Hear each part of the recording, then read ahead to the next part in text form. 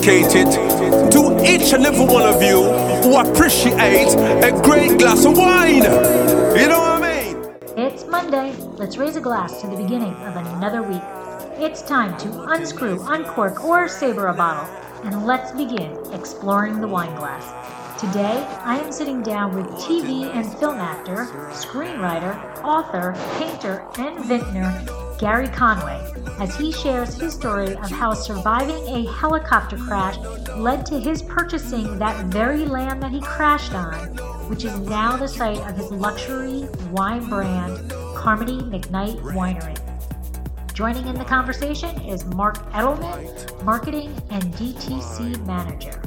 Blush.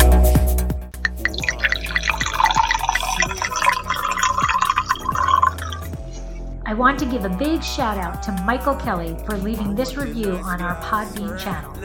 Have enjoyed Lori Budd's take on wine topics, and journeys to areas which are uncommon. Great job. Thank you, Michael, for listening and for leaving this fantastic review. This truly is the best way to show support of the podcast and to help let other wine lovers find Exploring the Wine Glass.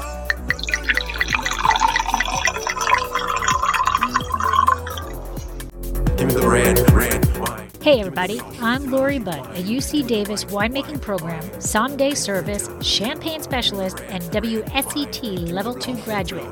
You can find Exploring the Wine Glass on all the socials as well as your favorite podcast catchers. If you haven't subscribed yet, now's the perfect time to swipe, subscribe, rate, and review. I promise I'll never tell you what to drink, but I'll always share what's in my glass.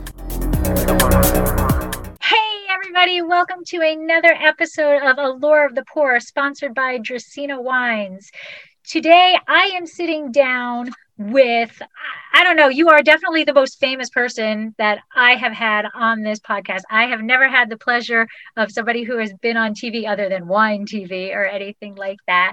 But we are sitting down with Gary Conway and Mark Ellerman of Carmody McKnight Winery in Paso Robles. So welcome and thank you for joining me. Thank you for inviting us. It's great to be here. Thank you. Now, Mark, can you give us a little background on how you are related to the winery? Well, one morning, right when it was known that the pandemic was beginning in March, I got a phone call from Gary Conway, and I have no idea how he found me, but he was mentioning that his winery is really changing its focus into more of a direct-to-consumer model. And he needed some marketing expertise. And he asked me to take a look at his story and the history of the winery and to come up with ideas on where to take this luxury winery. And as soon as I started to dive into the Conway history and the story of the winery, I just became very fascinated by it. And so then it's been, since March now, and I've just been having a great time working very closely with Gary and his wife, Marion McKnight Conway, on the wines and developing certain labels and also revamping our direct-to-consumer online presence in such a way for people to come to CarmodyMcKnight.com and learn so much about the history of the family heritage, which is a truly pioneering heritage of West Paso Robles, and also order some wines in the future. So prior to that, I started my wine expertise in 1985 in Boulder, Colorado, selling mostly French wines, and took that into a lot of different areas of restaurants. And then I became a tourism marketer, and my firm, Mental Marketing, really handled a lion's share of the tourism marketing business of San Luis Obispo County. And how do you market tourism in San Luis Obispo County? Well, you market the wines. Wine, absolutely, marketing the wine. And I will say too that when you think of we got the vineyard maybe before we planted the grape about 50 years ago. And we planted about 38. But the background of that is I sold half of this ranch to Justin Baldwin. Oh, okay.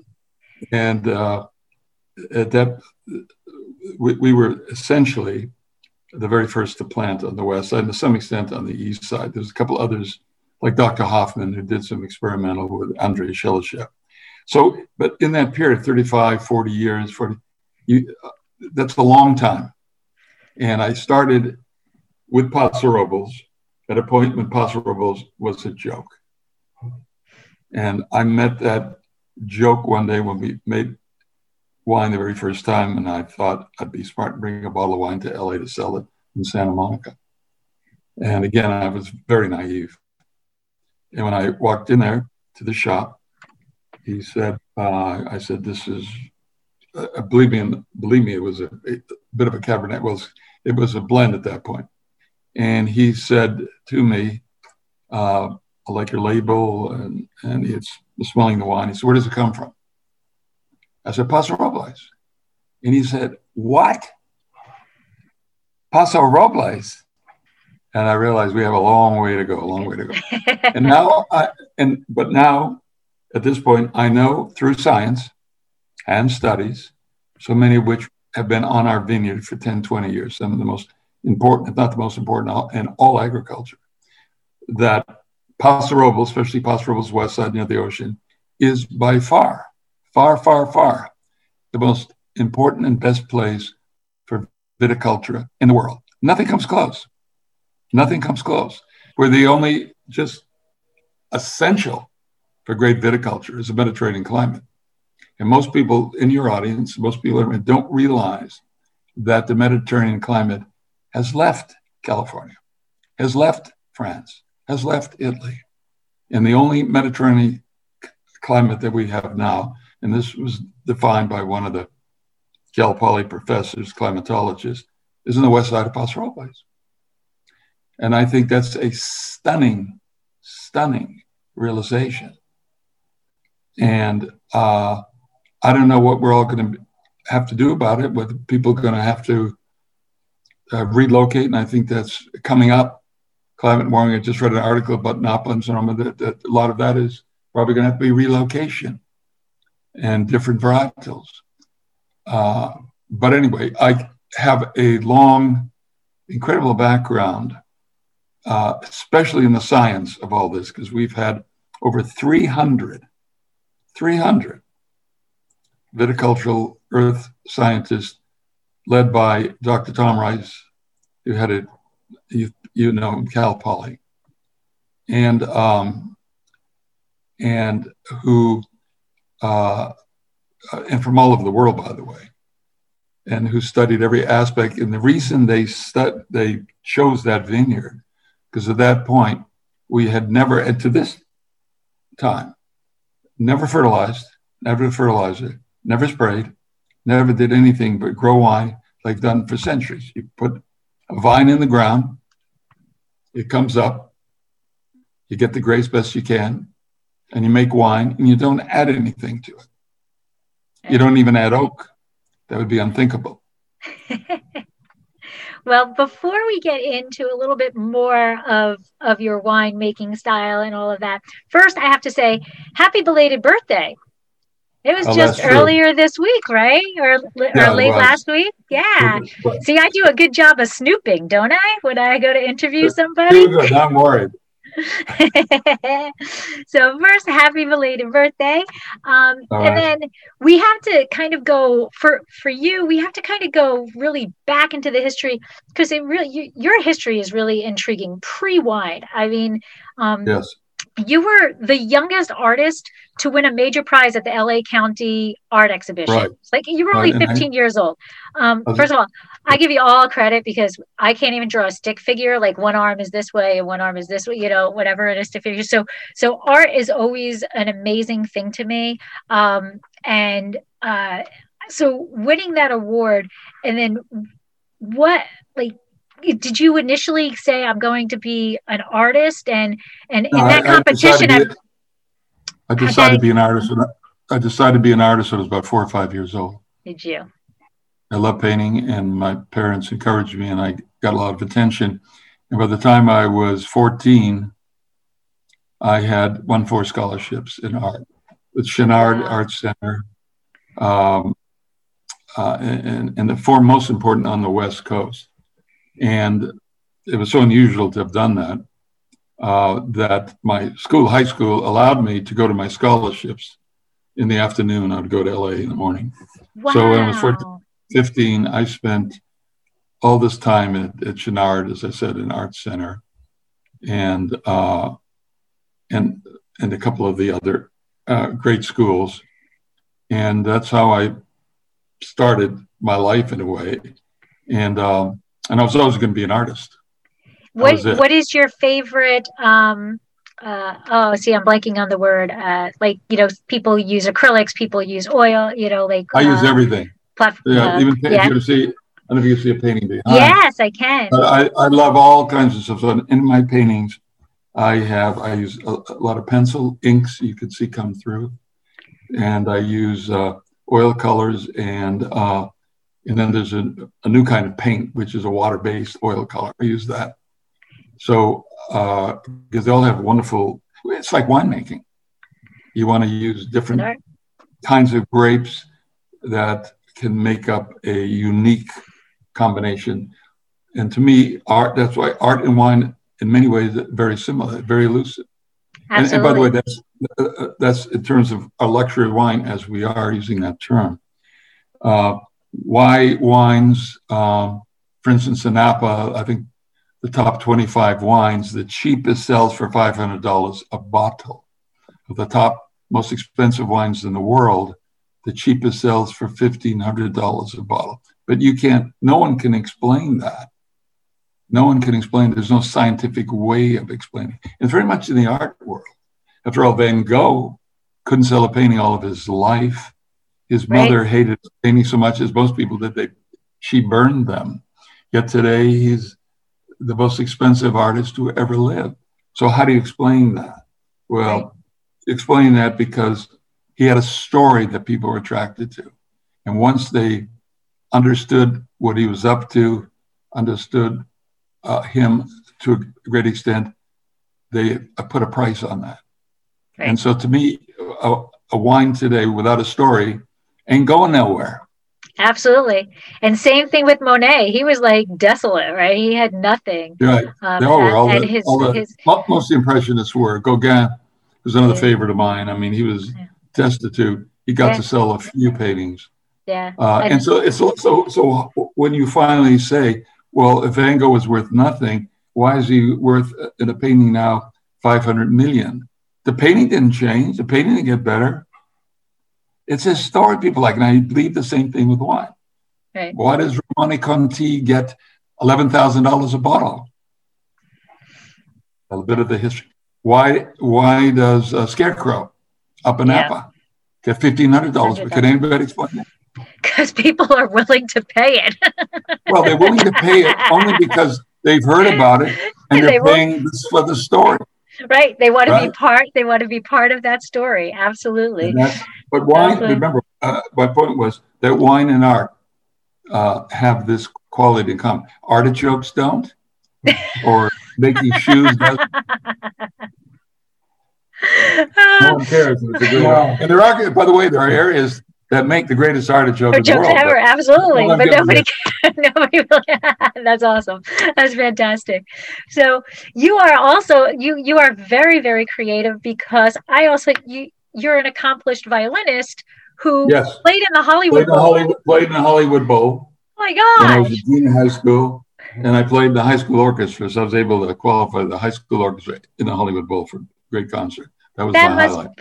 That must be amazing. I've attended concerts there. I went to my undergrad was outside of LA, so I attended concerts there. But oh my God, that must have been incredible. You have to make decisions even at a young age, because I got really good with the violin, but I was facing 5 hours a day to practice. So at age 15, if I had to be serious about it, I would have to come home from school for the next 4 or 5 hours, be playing my violin. And so that was occurring while I had these great scholarships, and I was attending my art schools. It always go for 3 hours in the afternoon. It took me a bit of time to get there. And so that was a critical moment in my life. Are you going to be a violinist? Or are you going to be an artist? An artist, right. And I said, I thought to myself, actually, I'm a better artist than a violinist. And so I went that way and knew that I would have to spend all my time in art. And I became an art major at UCLA, which has nothing to do with actually painting and drawing. It's a lot of it ended up being history. And I would have continued, except one day when I had to make the decision, I had to make the ultimate decision. Okay, I'm going to be the artist. So now I'll go to Paris and study and starve for the rest of my life. So that was what I had in front of me. And then one day somebody said, hey, would you like to have a contract with Warner Brothers? There was the #1 TV producer right about that time in 1959, 1960. They were doing all the shows. And I said, and it was a kind of a lot of money, especially. So I thought to myself, wait a minute, am I going to go and starve? Or I'm going to hang out at Warner Brothers with all the stars and make $400 or $500 a week. I thought, I think I'm going to stick it out here and do that. But I kept painting, kept drawing, even had an exhibit right during that time and so on. Because you never stop thinking as an artist. That's my basic. So I wanted to ask that, how did you go from art history and architecture, right? That you also were studying architecture in UCLA. Mm-hmm. How do you go from there to being asked, do you want to be on a show in Warner Brothers? Well, what happens in my case, and other cases, is it happened 2 or 3 times. Somebody saw me and said, hey, I think there's a good looking guy. You could make it as an actor. And I was in the Army doing a radio show, which is a little and I volunteered for the Army. Can you imagine that? How great that is. People I know who got high up never volunteered. And so when I came out, the agent saw me somewhere. And in fact, I've had that happen 2 or 3 times. And he said, you look just like Burt Lancaster. And Burt Lancaster was kind of the reigning guy at that time. And studios, when they hire people for contract, hire because you're the actor. You have to kind of look like a previous actor, because then they figure you're an actor, right? And you can do well. Could do well. And also the other actor I was always, I don't know whether you know him, he's a wonderful guy too, Dale Robertson. So it was Dale Robertson and Burt Lancaster. And so that's how I started, because when I was introduced, he looks just like Dale Robertson, who's doing a series at that time, or just like Burt Lancaster. That's funny. So it's kind of easy in a way if you have a certain look. Okay, I guess I don't have that look. I was in LA quite a bit. I guess I don't have that look. But I can't explain it. Me neither. I even I'm a huge horror film fan. Teenage Frankenstein. That was what I did. Yes. What? I starred. That was one of the early things I did. I was a teenage Frankenstein. Oh yes. Yeah. And that was really, people don't realize the real first horror show which used makeup horror, and that's become all horror films today, or all of these films use makeup. But before that, you think of the original Frankenstein, there was no makeup involved. And no other film ever had it. Teenage Frankenstein was the first one, and I spent 3 hours in the chair getting made up. Oh but that was the first of its kind, believe it or not. Well, my favorite film has taken that to the next level, because I love Freddy Krueger.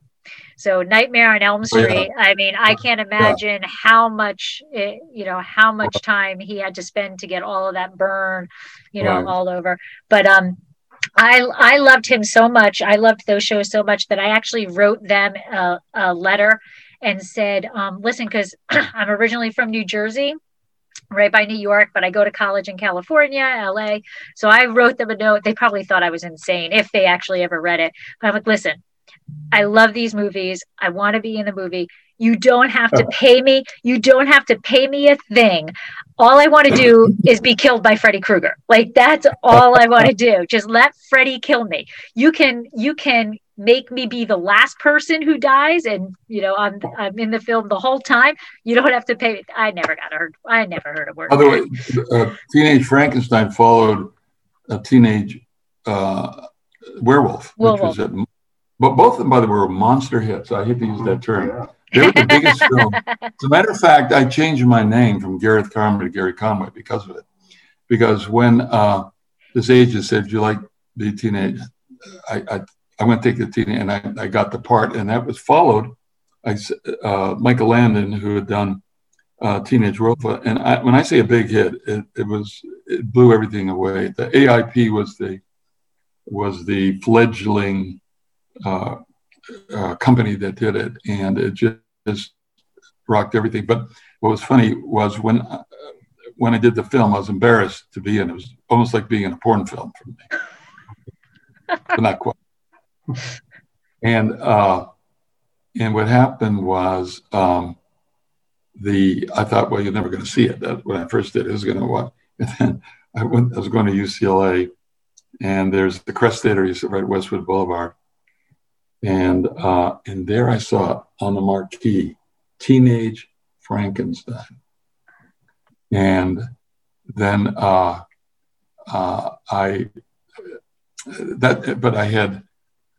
it forced me before to change my name from Gareth Carmody to Gary Conway. I didn't want to be associated with it. But that's the point. So that's why you changed your name. That even though I said everybody saw it anyway, because I didn't want to go as an art student, go in there and then say, "Oh, look at what did Teenage Frankenstein paint today?" Oh, all right. So I had to protect myself, but it didn't. My point is, it didn't work. I was going to ask why, how do we go from Carmody to Conway? Why is that? All right. Okay. So we're gonna shift a little bit direction and get into wine. But before we actually talk about Carmody McKnight, I just want to know everybody has an aha wine moment. So Mark, you can share your aha wine moment also. Like, what was the wine that you were like, this is pretty good, and I think I want to get a little bit more into this. So I don't know if there are probably many moments. Actually, there's one. Probably the greatest wine moment I had was in the first chapter in this book when we planted our grapes, and 3-4 years later we made our first wine. And actually, it was we also planted Chardonnay. And when Marion and I, we saved the moment to be outside, and at the end of the day, and look at the view. And we did not have any experience with the wine. But we opened the bottle, we poured each a glass. We had not tasted it at all, and spent 4 years in this making. And we both put each glass to our lips, and we swallowed it. And that's a moment you can never retell. I agree. That is a moment. Because there was 4 years, and by the way, as you know, I think you know the story, crash landing in that wine glass. Yeah, we're gonna get to that. We're gonna get to that. But I remember the first taste of our very first Cab Franc, and I remember it. First time we tasted it in barrel, and then the first time we tasted it in bottle, and then the first time we tasted it after a little bottle shock. Memories. But so, Mark, do you have an aha moment? Like, wine is where I want to go. Well, I think I've had probably way too many aha. I sure did. Well, I remember a 19-year-old kid. I saved up my money to travel Europe one summer. after one season or one school year going to Cuesta College. I'm a local boy. Oh, all right. So I put down 1 year at Cuesta College, and I saved up a bunch of money, and I said, well, I'm going to go visit my girlfriend in Helsinki, Finland, and spent about 3 months there, and then decided, okay, I'm going to get a Eurail pass, and I'm just going to cruise around France and Belgium and what have you. And I showed up on the 4th of July in Paris at the American Embassy. And at the embassy, they throw a huge party for, on the 4th of July. And I showed my passport, and they brought me on in, and lo and behold, there's just a bunch of, Americans drinking a lot. And, imagine that. Imagine that. And it just so happened that in this one courtyard, a busload of girls from Palo Alto showed up. And I noticed that there was a keg and that was unattended, and a bunch of bottles of wine unattended. And these girls came on in. And then one of the embassy personnel said, hey, would you mind helping us pour? And so I'm like, sure, why not? So I ended up spending the night just pouring wine and beer. And at the end of the night, they gave me this bottle of wine. I had no idea what it was. And lo and behold, it was this beautiful bottle of Margaux, and Chateau Margaux. And I'm like, thank you very, very much. And I went on my way and decided I was going to travel through the Loire Valley the next day. And then I just started, enjoying this collecting beautiful trip to the bottles. Loire Valley, collecting bottles along the way. But that was really my first, eye-opening experience to some really, really great wines. And that kind of ruined me. Yeah, I get it. Being to have that be your first experience, that's a high bar. That's a high bar to set. Yeah. So now, Gary, everybody has, as you were talking earlier, you have your stories, and it's the stories that sell and all of that. And everybody, we have our reasons for why we love our vineyards, and everybody has their reasons for why they love their vineyards. But like, you are obviously the only person who has this story for how you found your vineyard. I mean, you crash landed into this land. So first, what were you doing in a helicopter, and how and why did you crash land onto this property? Living in LA, it had the world's worst smog at that point. And I'd go out and play a little touch football, play some tennis. And within a half hour, I had a real problem breathing, as all my friends did. And I said that if I were an Indian or an Indian tribe, we'd have all left LA, but we have to stay there to go through this. And I said, but I got to find a place to go on occasion where I can breathe. And I was doing a series called Burke's Law at that time, a very famous series. And one of my actor friends who was a lot of the series said, I talked to him about, we were discussing that. And he said, my brother has a beautiful place up in a town called Paso Robles. And I never heard of it. And he said, here's a ranch. And I'm going to tell you one thing about that place, but it has the greatest air. And he kept asking me about coming up with him to see it. And I kept saying no. And at one point I said, damn it, okay, we'll go up. And so I got a group of friends, because I was going to go that far. I wasn't going to drive in a car myself. We just maybe go up with about 8 guys and girls and their wives. And we did. And it was on the east side of Paso Robles. And I had never had a greater time in my life. It was a real ranch. We were chasing horses. There was a great pond. We swim in the middle. But the point is, I took great breaths for 2 days. I could breathe. And on the way down in the car, it was night, and I was driving, and my wife Mary was next to me, and I said, we're going to buy a place there. And she thought I was crazy and didn't quite get it. Then I contacted my friend who introduced, and then I said, a good real estate agent up there. And he said, yeah, you've got us. He gave me the name. I contacted him. And then I went up there to look at what I thought was going to be an acre of land. Because that's what I was living in Brentwood at the time, we built Santa Monica. And an acre was a big deal if you got an acre. So life to me was an acre somewhere, right? And this would be an acre where I could breathe. And so we went up, and I met Archie McLaren. No, it wasn't Archie. It was, the name escapes me right now, but the real estate guy. And we talked about it over some wine. I said, I just want to have a place where I could breathe. It's beautiful around here. I want to be able to do this, do that. Jim Smoot, that was his name, Jim Smoot. And he said, I got just the place for you, just the place. This was about 2 hours after we were drinking pretty good. And we went down into what I thought was a barn. And I thought we'd get into his Cadillac, because that's what Brentwood go. All the real estate people have Cadillacs. So instead of a Cadillac, he brings out this helicopter. And I thought, wow, this is pretty interesting. So we got in this helicopter. I said goodbye to my wife and his wife. And we rose up in there and we started going. He lived right where the high school is. And middle of town.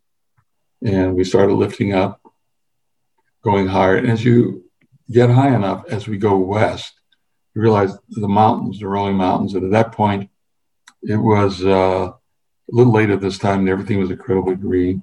As we got higher, I could even see the Pacific a little bit over the hills. And we went from one valley to another valley. And then we went into this one mountain valley that really took my breath away looking at it. And then he turned to me and said, this is it. I said, oh, this is the land you're going to show me. And of course, if you know where we are, that's its own valley, so to speak, with the mountains going up. And he said, yeah, this is it. And it was so gorgeous of them. It took my imagination into the outskirts. And forget that 1 acre in Brentwood, man. Well, but I said, where's the land? He said, it's all of it. It's 320 acres. And it was an acre. And just as absorbing that, I thought to myself, I'm going to buy this place. This is too beautiful. And he suggested a price that to me was maybe the price of an acre in Brentwood.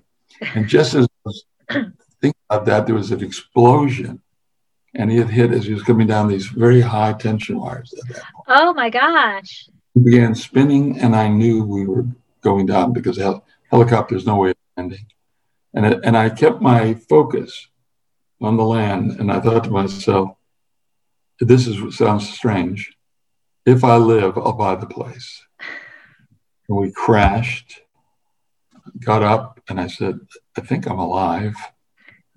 And by the time the farmer who lived there came up and tried to figure out what was going on, and I said we had to get back to the realtor's house.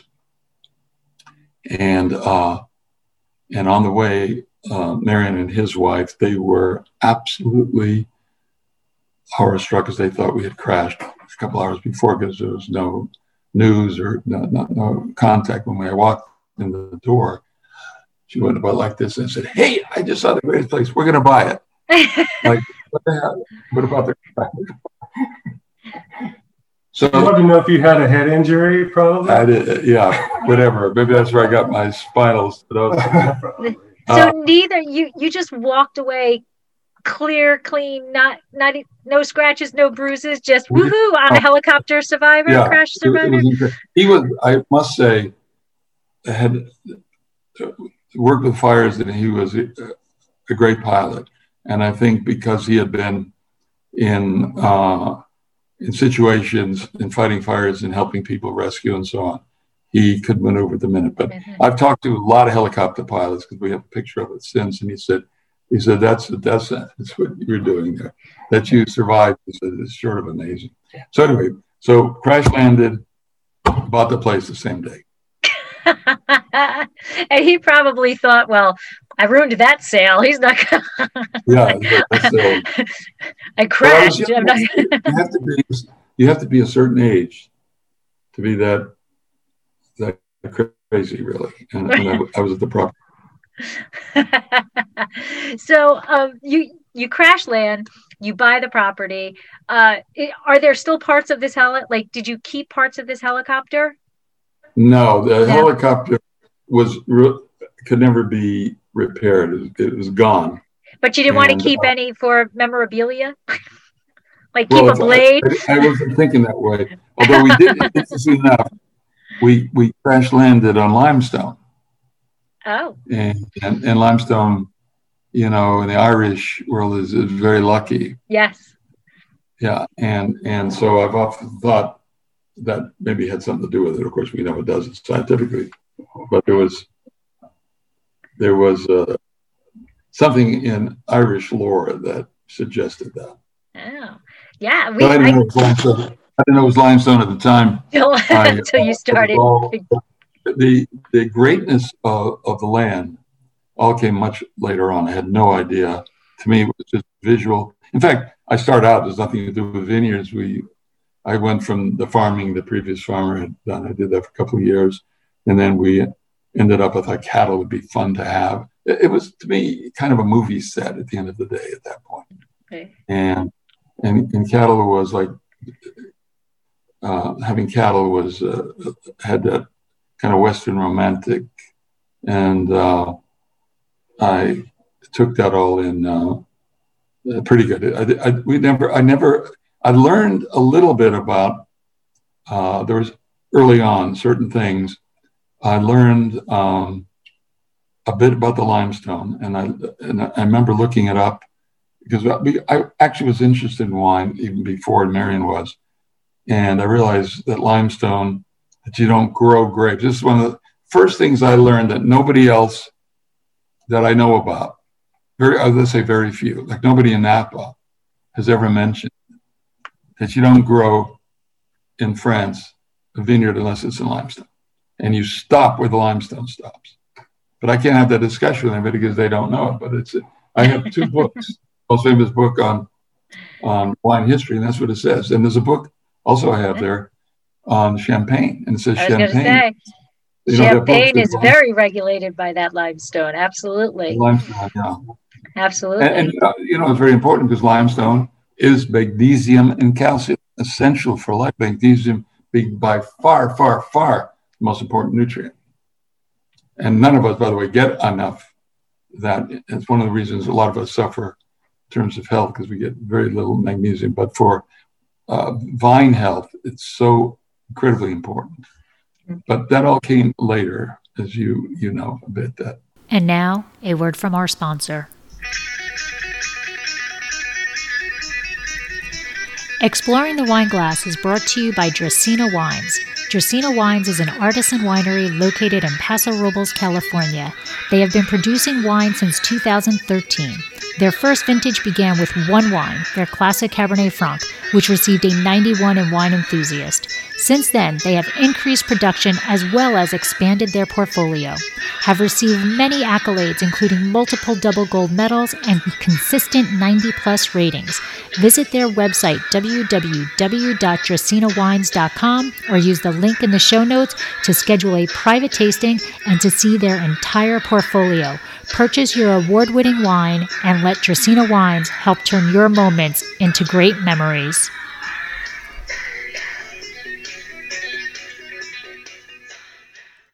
So that's what I was going to ask. You purchased the land and you were doing cattle and were you doing like olive trees or so? No. Okay. So what happened, the story there goes from, I was doing some film and writing and doing stuff in terms of the Hollywood thing.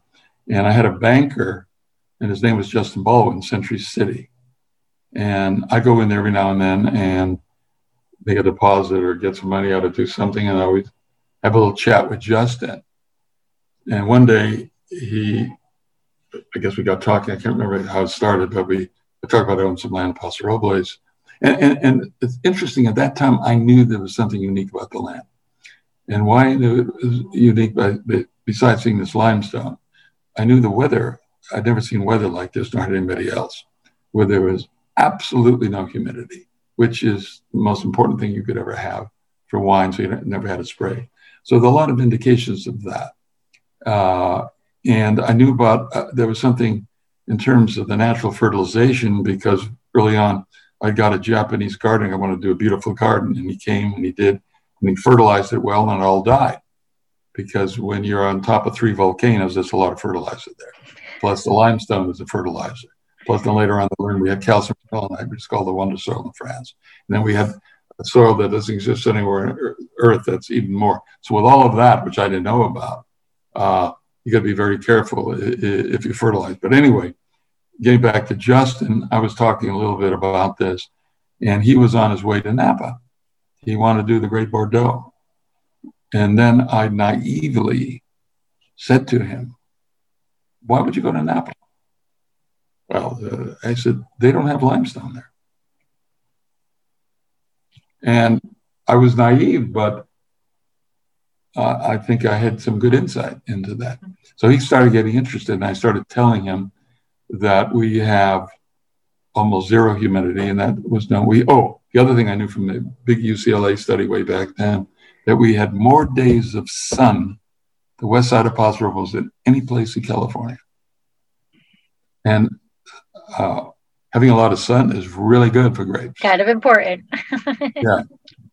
And that's one reason why we get monster ripening, of course. We get old. And so he came, saw the land, and begged me to sell him some. I ended up selling him half the vineyard. And of course, as we go on in life, the Resnick folks fell in love with the two, and they bought him out, but he still works with them. So it's but when Justin started doing the grape, but I got then caught up in it. And so when he began to plant, I planted the same varietals. That's how I began. Oh, okay. All right. So you sell your property to Justin, and then go, he's doing it. I can do it. This is good. What it was, I thought at that point, because I was getting a little tired of cattle, I didn't want to go back to growing wheat and barley. And I said, well, because wheat and barley and safflower, you got to plant every year. What I liked about this is you only do it once. You put the vine in the ground, and this is a hell of a lot better than the other thing. Plus, I'm not chasing cattle all over the place. And so it seemed like a great idea. And Marion, my wife, was a great, as I mentioned, a wine lover. Anyway, in a good way. And that began that story. And then did you hire a winemaker? Did you hire a vineyard manager, or did you just say, I'm doing this? This is my gig. Justin and I worked together on that. We had a manager. We had a vine grower. Juan Navarez. Actually, he ended up living on my property. But and we did, by the way, Cabernet Franc. We're the first to grow Cabernet Franc. Oh, remember that? All right. I'm going to have to hit you up and get some. We've been looking for some Cab Franc from the west side, because we're on the east side. Yeah. An interesting little sidelight on Cabernet Franc. When very early on, my son lives in Bethesda, which is right next to Virginia, and I used to go to Virginia. I loved their wineries and with wine. They never ever had Cabernet Franc there. Yeah. And I was talking to a guy who was quite influential, and I was telling him Cabernet Franc, how it's less susceptible to certain moisture and so on. And he kept talking, and he came out and started using it. He was very influential there. And to this day, in Virginia, Cabernet Franc is a dominant variety. Yeah. And it also had to be our conversation. It has claimed they're starting to claim it as their grape varietal, as well as the Hudson Valley is calling it their grape variety. Yeah. Yeah, and they can thank me for that. All right. Okay. They didn't know jack about Cabernet Franc. I love it. Well, you may not have enough to sell to me, but I'm gonna have to go see these vineyards one of these days. Right. So now you were one of the initial people on the west side of Paso, and long before Paso became Paso. I mean, I think we were before Paso became Paso, and we're young. Our first vintage was 2013, and for years we would have to see, where's the winery? Paso Robles. Where? Paso Robles. And then how many times have we said San Francisco, Los Angeles, in the middle, right? And then now, when you say Paso Robles, people actually know where Paso Robles is, or they've at least heard about it. So I'm curious, because I've seen so much change in Paso in just the years that we've been there. What have you seen as major changes that are the evolution of Paso Robles since you've been there? I think one of the beauties of Paso Robles is that it hasn't changed fundamentally. And if you go into town, there's still the library, there's still the park, and the restaurants. They get more every year. But that is what made Paso Robles special, because it has the Agora, it has the Atascadero, other towns, Santa Barbara, they do not have that. And there's at Cal Poly, a great professor woman who wrote a book on that very subject, and saying without the Agora, you'll never be a great town. No. In fact, New York, one reason New York is a great city, because it has a Central Park in the center. Right. So without that Central Park, and the Greeks came up with that, you had to have a Central Park, and everything goes around that. But Paso Robles is it, and there's no other place that has that in California, except one other small town way up north. And so that's what makes it have this unique attraction. And whereas in Napa, there is no central aspect. I never really know where the vineyards and vines are, kind of all over the place. Go down the main drag, but in Paso Robles, the beauty of it, you're on the east side. There's people if you look at the map, that's the centerpiece, and that's as Greek as it can be in terms of what a great town has to be, and we've kept that, thankfully. Kept that. Mm-hmm. We haven't, and our people that have had a lot to say about this town have kept that intact. And even the restaurants here, you can't be a commercialized restaurant. They all have to be run by individuals, a chef or something. So, and the other thing that I love, because I'm a very visual guy, a painter, Paso Robles, as you go down the main drags, does not have any electric wires above. That drove me, when I lived in Mandeville Canyon, drove me crazy there. When I went up to Napa, I love Napa, but it was awful because the main drag, these kind of things I noticed, have electric going all the way down. And I thought, a lot of people have really cared about this town, and now it's paying off. I can't imagine why anybody would be going anywhere else for wine or vineyards and not want to go to Paso Robles, since it's the only damn Mediterranean climate left. This is a very shocking thing that should be to most Americans, that after thousands of years of Mediterranean climate, there's a huge study on this with 40 countries involved. You can look it up, and they show where Mediterranean climate was just a few years back, all along the world. Mediterranean climate is very, very rare, first of all. In all of the United States, if you look at the map of North-South America, the only Mediterranean climate that exists was this band in California, and a little bit in Chile, and that's the end of that. And then in the other continent, a little bit in Australia. But if you look at the map, it's just tiny. People don't realize the Mediterranean climate. And the Romans, who conquered everything, would only conquer places that had Mediterranean climates because they wanted to grow grapes everywhere, as they pretty much did. As they did. And the fact that global warming, thankfully, We got rid of most of the Mediterranean climate in the world today. Yeah. Now, whether sun comes back miraculously, I don't know. But in California, there is none now. And little by little, they're having a harder and harder time, as you know, Napa. They can't grow a lot of the varietals that are very dependent. Fortunately, grapes can grow anywhere, anytime, most grapes, and you can make wine. As my grandfather, Sicilian grandfather, did in Boston, that was my first introduction. They made wine from wherever they could get grapes. But to have the supreme wine, we know, which is the Cabernet Franc you love, Cabernet Frankenstein, Cabernet Frankenstein needs for its full glory Mediterranean climate. Now, there are little aspects, by the way, of Mediterranean climate in the east side, you know that. And hopefully you have one. And we, and you have the whole Templeton Gap AVA that comes in and brings that over to the east side. So it seeps in there. But outside of, we're full out, and our Mediterranean climate starts about 4 or 5 miles with it, and which is now dominated by the sea climate. And by the way, that's an interesting thing about us, because we're the world's greatest, right? You know that. You have to repeat that. That is what you said. I'm not saying that is my next question. I said, when we spoke on the phone, you stated that Carmody McKnight is the greatest wine on earth. I said, yes, that is a tall statement. By far the greatest wine on earth. Close, by far. Well, it's the greatest. Tell us why. It's growing in the greatest soils. All right. And I mentioned some of the soils.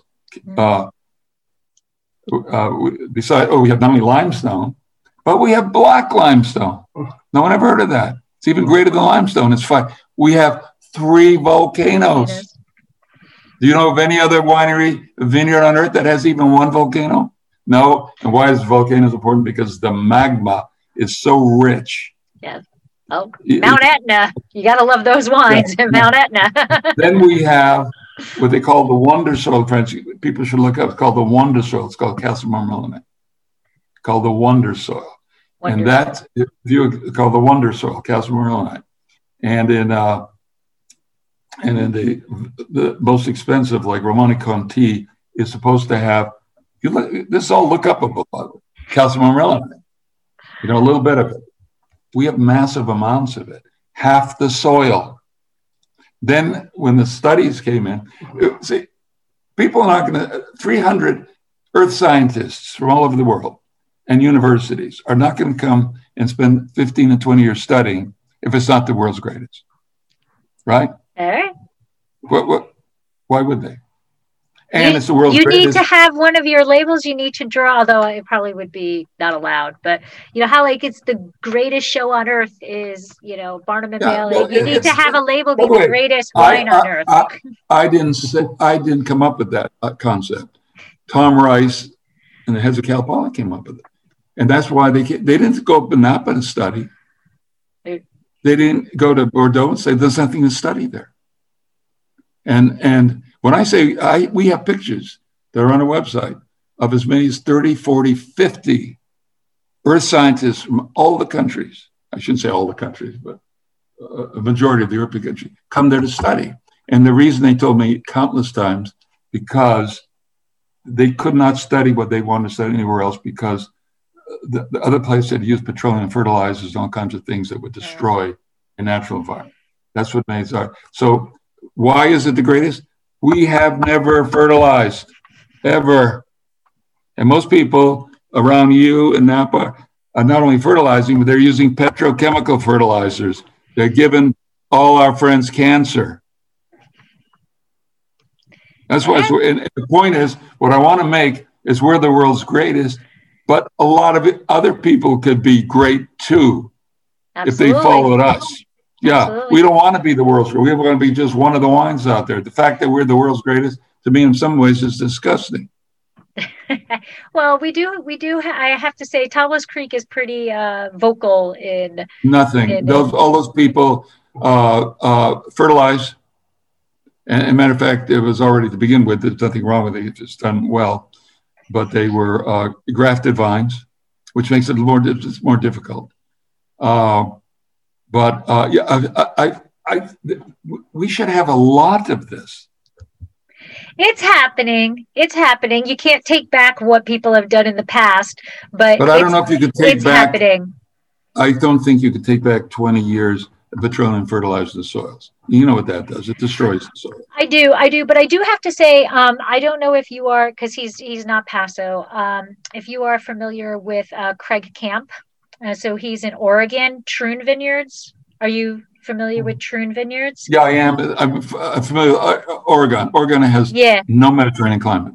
Yeah, no, but we got to get realistic about this. Yeah. No, wine has been around for thousands of years, okay? It's been studied all the time. It's in the book. If anybody takes the time to read the history book of wine, no Mediterranean climate, no grapes. Right. Well, now you can grow any grape. I want to be careful to say that. Right. You're talking high quality. You're not going to grow the supreme grapes. So why would I go to Oregon? I wasn't going to say you should go to Oregon. I just was going to say you can see the difference that when Craig came into his vineyard, it was a horrible. It was so. Who's Craig again? Craig Camp in Troon Vineyards. Oh, yeah. Okay. So he's a true proponent of organic and biodynamic and all of that. And I don't know what that means. If you explain what biodynamic means, explain it to me. I've looked it up and looked it up and looked it up. I don't have a clue. Just being the true belief of giving back to the environment versus taking from the environment. That's the simple. Does. That's what I'd love to see. But that's okay. We are seeing more and more. We are seeing more and more. And I agree. You can't take back what has happened for 20, 30, 60 years, but you can stop doing it. And I agree with you. Start taking care of it. And that's what I'm saying is there's vineyards such as Troon that taking care of the vineyard was garbage vineyard. Like it was horrible. The vines were struggling, everything. And now you look at these vineyards and the cover crop is beautiful and the vines are producing healthy grape bunches and stuff. So I agree with you. I want to make it clear and support you. And that is, you can still make wonderful wines, important wines, healthy wines, and not be in a Mediterranean climate. They don't have to be Cabernet Franc. We have hundreds, if not thousands of varietals that can make wonderful wine. So it's nothing to do with that. As we talk about the prime 5 or 6, it's complex. It's like art. If we're talking about the supreme wines, that's going to be one conversation. But the overriding issue for me is how first of all, Napa. To be honest about Napa, and it's one reason all those 300 scientists never went to Napa, because Napa is a alluvial fill, and it has no nutrients in that soil. The only nutrients they've ever had are the nutrients they apply. And of course, as petroleum fertilizer came in after the war, then everybody went to that. But before that, people would grow naturally. So when people say organically, that's why I don't know what it means, because I don't know what fertilizers they're using. I don't know if they're spraying. I don't know what they're doing. Right. And I know what we're doing because it's been, as a matter of fact, I'll show you what we've been doing if I can find it here. Oh, yeah. Hold on 1 second. Anyway, I have a pile of books there. And these are studies. They're 130, 40-page studies on our vineyard by all the scientists, not all of them, but in part. And they're thick books, 130, 40 pages, filled with the most advanced studies ever done of the earth. They use technology never used before, going way down and seeing what goes on. Okay. By the way, the other uniqueness, of course, of the West Side is that it was that's where the ocean went to, and that's one of the reasons there's limestone. As you know, in other parts of the country, the same thing happened. But when I say we're the world's greatest, we are, because it's science. It's just science. I can get who'll say that. But I love it. It's a crime, and others should be doing that. Well, you know what? It always takes one. You have to be the leader. They can follow your suit. No, I don't buy into that anymore, because we've been the one for 35 years, and And what's incredible in the ignorance is that I've almost seen no one around here ever really understand what went on with all these studies. And what they learned by the studies, it's the most important thing I could tell you or anyone. What they learned by the studies, that flavors don't come from chemicals, which is cursing the wine. They come from the macro and micronutrients that you must have. That's where flavors come from. And that's also where health comes from. That's why I came in, brought up in a Sicilian family.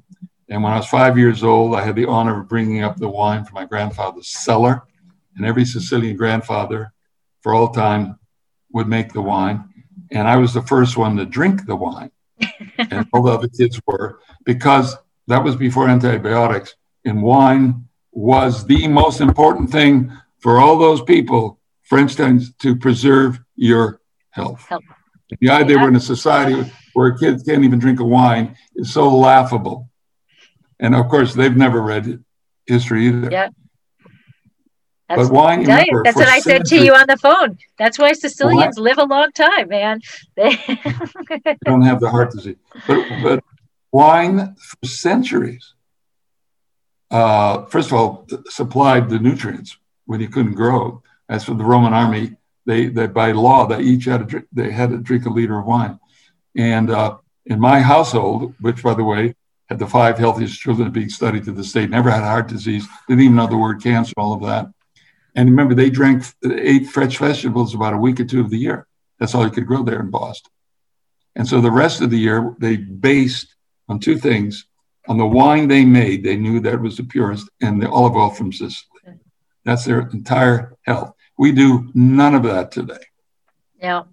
None, right? Nope. Well, I drink a lot of wine. I'll live forever.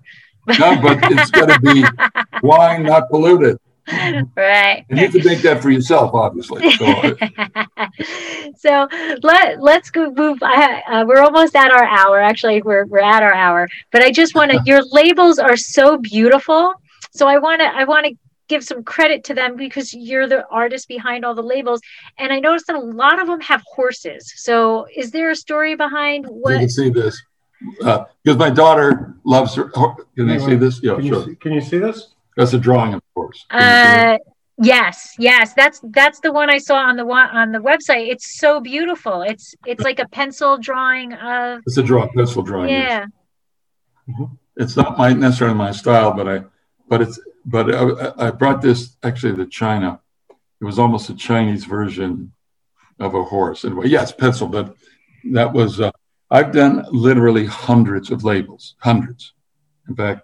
That's what we're going to look at today. Mm-hmm. And we sold wine in China, which, by the way, when we were in China, we were on the cover. Wine in China is the #1 wine in China. And I did about 20, 30 labels for various wines for them. We got very involved with them because they actually, as a matter of fact, they got very involved in the studies. They know more about our studies than anyone. They brought samples of all the soil back there in the bottles that Tom Rice had originally done. They brought back calcium mineralite. I did at the Beijing University, the most important university. I did a speech there with 300. I was invited to do a speech, and there I raised the toast to the calcium mineralite. See, they know about calcium mineralite, and then we had about 5, 6, 7 events. Some attended as much as 30, 40, 50, 100 people. They all drank calcium mineralite. I see. By the way, they're a lot healthier than we are too, I have to say. Yeah. All right, so you draw all of your labels, and you just do you taste the wine and get, this is what I feel the label is, or are you drawing? If I got there, I'd be in a lot of trouble. No, I don't. That's like It's funny. The French impressionists as well. They rely a lot on alcohol to give them some inspiration. But I don't do that. Yeah. Maybe I should. Maybe at some point I'll change course. Yeah. All right. And then just lastly, where can people find you? You know, when I went online, there, you know, HarmonyMcKnight.com, and they can buy a real wine, a luxury wine. And as I mentioned, up in Napa, they've got about 30, 40 wines. Among the cheapest, I think, is Bryan Family, maybe of $800 a bottle. And, you know, we're far greater than that. Far. But so also, if I can chime in a little bit, Lori, is that right now our wines are library wines, and we're strictly on allocation to list members. So we certainly are inviting anybody to join our list for allocations and future allocations. We have every beautiful wines that are in barrel right now. And as those are bottled, we are going to be reaching out to our list members and making offers for very rare, limited release luxury allocation wines. And they're only reds and Bordeaux blends. Our Cuvée Cadenza is Cab Franc, Merlot Cabernet. And we're very excited about that. And we also have a Cabernet Sauvignon. And then we may actually do some specialty labels as well, which we're looking at through some of our associations. And the reason for that is Mark likes a few different wines to have fun. It is fun. Yeah. And I like to have fun doing a few different labels. So we said, what the hell? We'll do some of the barrels. We'll do it together. Yeah. Awesome. Awesome. And then, Mark, are you? If you can't have fun with it, then what the hell's it? In the meantime, I'll bring over some barrel samples of Cab Franc, and then you and I can share that and drink some Dracaena. Okay, that sounds wonderful to me. That sounds wonderful. But is Carmody McKnight? Are you on social media at all, or? Yes, we do. We have a Facebook page as well. And we're starting to post there. And we're also just starting to release our single estate Tuscan volcanic olive oil. Mm-hmm. And that's called Pacific Oliva Tuscan volcanic. Also very limited release, 1,500 bottles that you'll see out there as well. Yeah, and that's another story we won't get into. But if you want to talk about the world's greatest, we were the first to plant the Tuscan olive tree in California and in the United States. Wow. Nobody knows that. And yet the olive tree, the Sicilian olive and the other Italians, it's Tuscan olive. For centuries, they've been growing those trees. Here in California, it started by accident by Gary Conway and Marion Conway.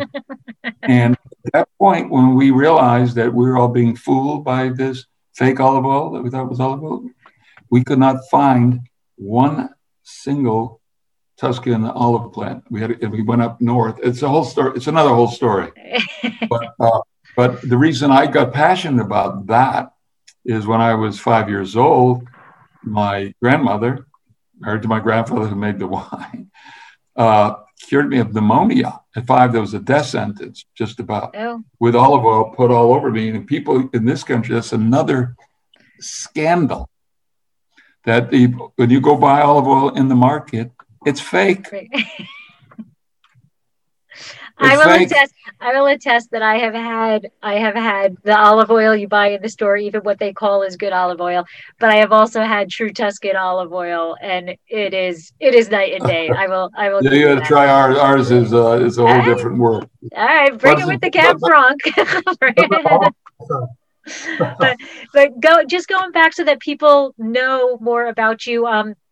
Online, the allocations, is it X amount of bottles, or every vintage is different? And since it is so limited, is there an allocation every vintage? There is not an allocation every vintage, just because we have so little of it. But we will be releasing vintage designated 2017, 18, and 19. Also, we never had a regular program because all the studies I keep mentioning about, they were all over the vineyard, and they interfered even with being able to have a proper harvest. And so we had allocated a certain amount to other people, but then we couldn't have some for ourselves. So it's been a little bit disruptive, but now it'll be more regular and has been. Wonderful. Yeah, wonderful. Well, I want to thank you both for coming on and sharing your stories, and definitely the most intriguing how you found property ever. I don't think that will ever be surpassed, but thank you very much for sharing. And I look forward to being able to barrel sample. I'm going to hold you to that, Mark. I'm going to come on over to the west side. And I'll come to you as well. And Laura, you're fun to talk with. Great to talk with. Oh, thank you. Even if we're not doing a podcast, love to talk to you. Oh, well, thank you. Thank you. I would love to talk to you also. And, I'll come on over. What you invite me, I'm coming. That's all you can tell you. But awesome. I would love to see your site. I'm in my brain. I'm kind of knowing where it is by how you were describing things, but it would be wonderful to see it in real life. So we're as far west as you can go, by the way. Far west. Yeah, I know. And 5 more miles, you're in Big Sur in the ocean. So. There you go. So thank you very much. Thank you, Laurie. I appreciate you taking the time and to share your story with my listeners. And I will. I normally would have a glass and say sláinte, so we'll just fake clink to say sláinte. And thank you very much. Have a great day. Thank you, Laura. You take care. Thank you.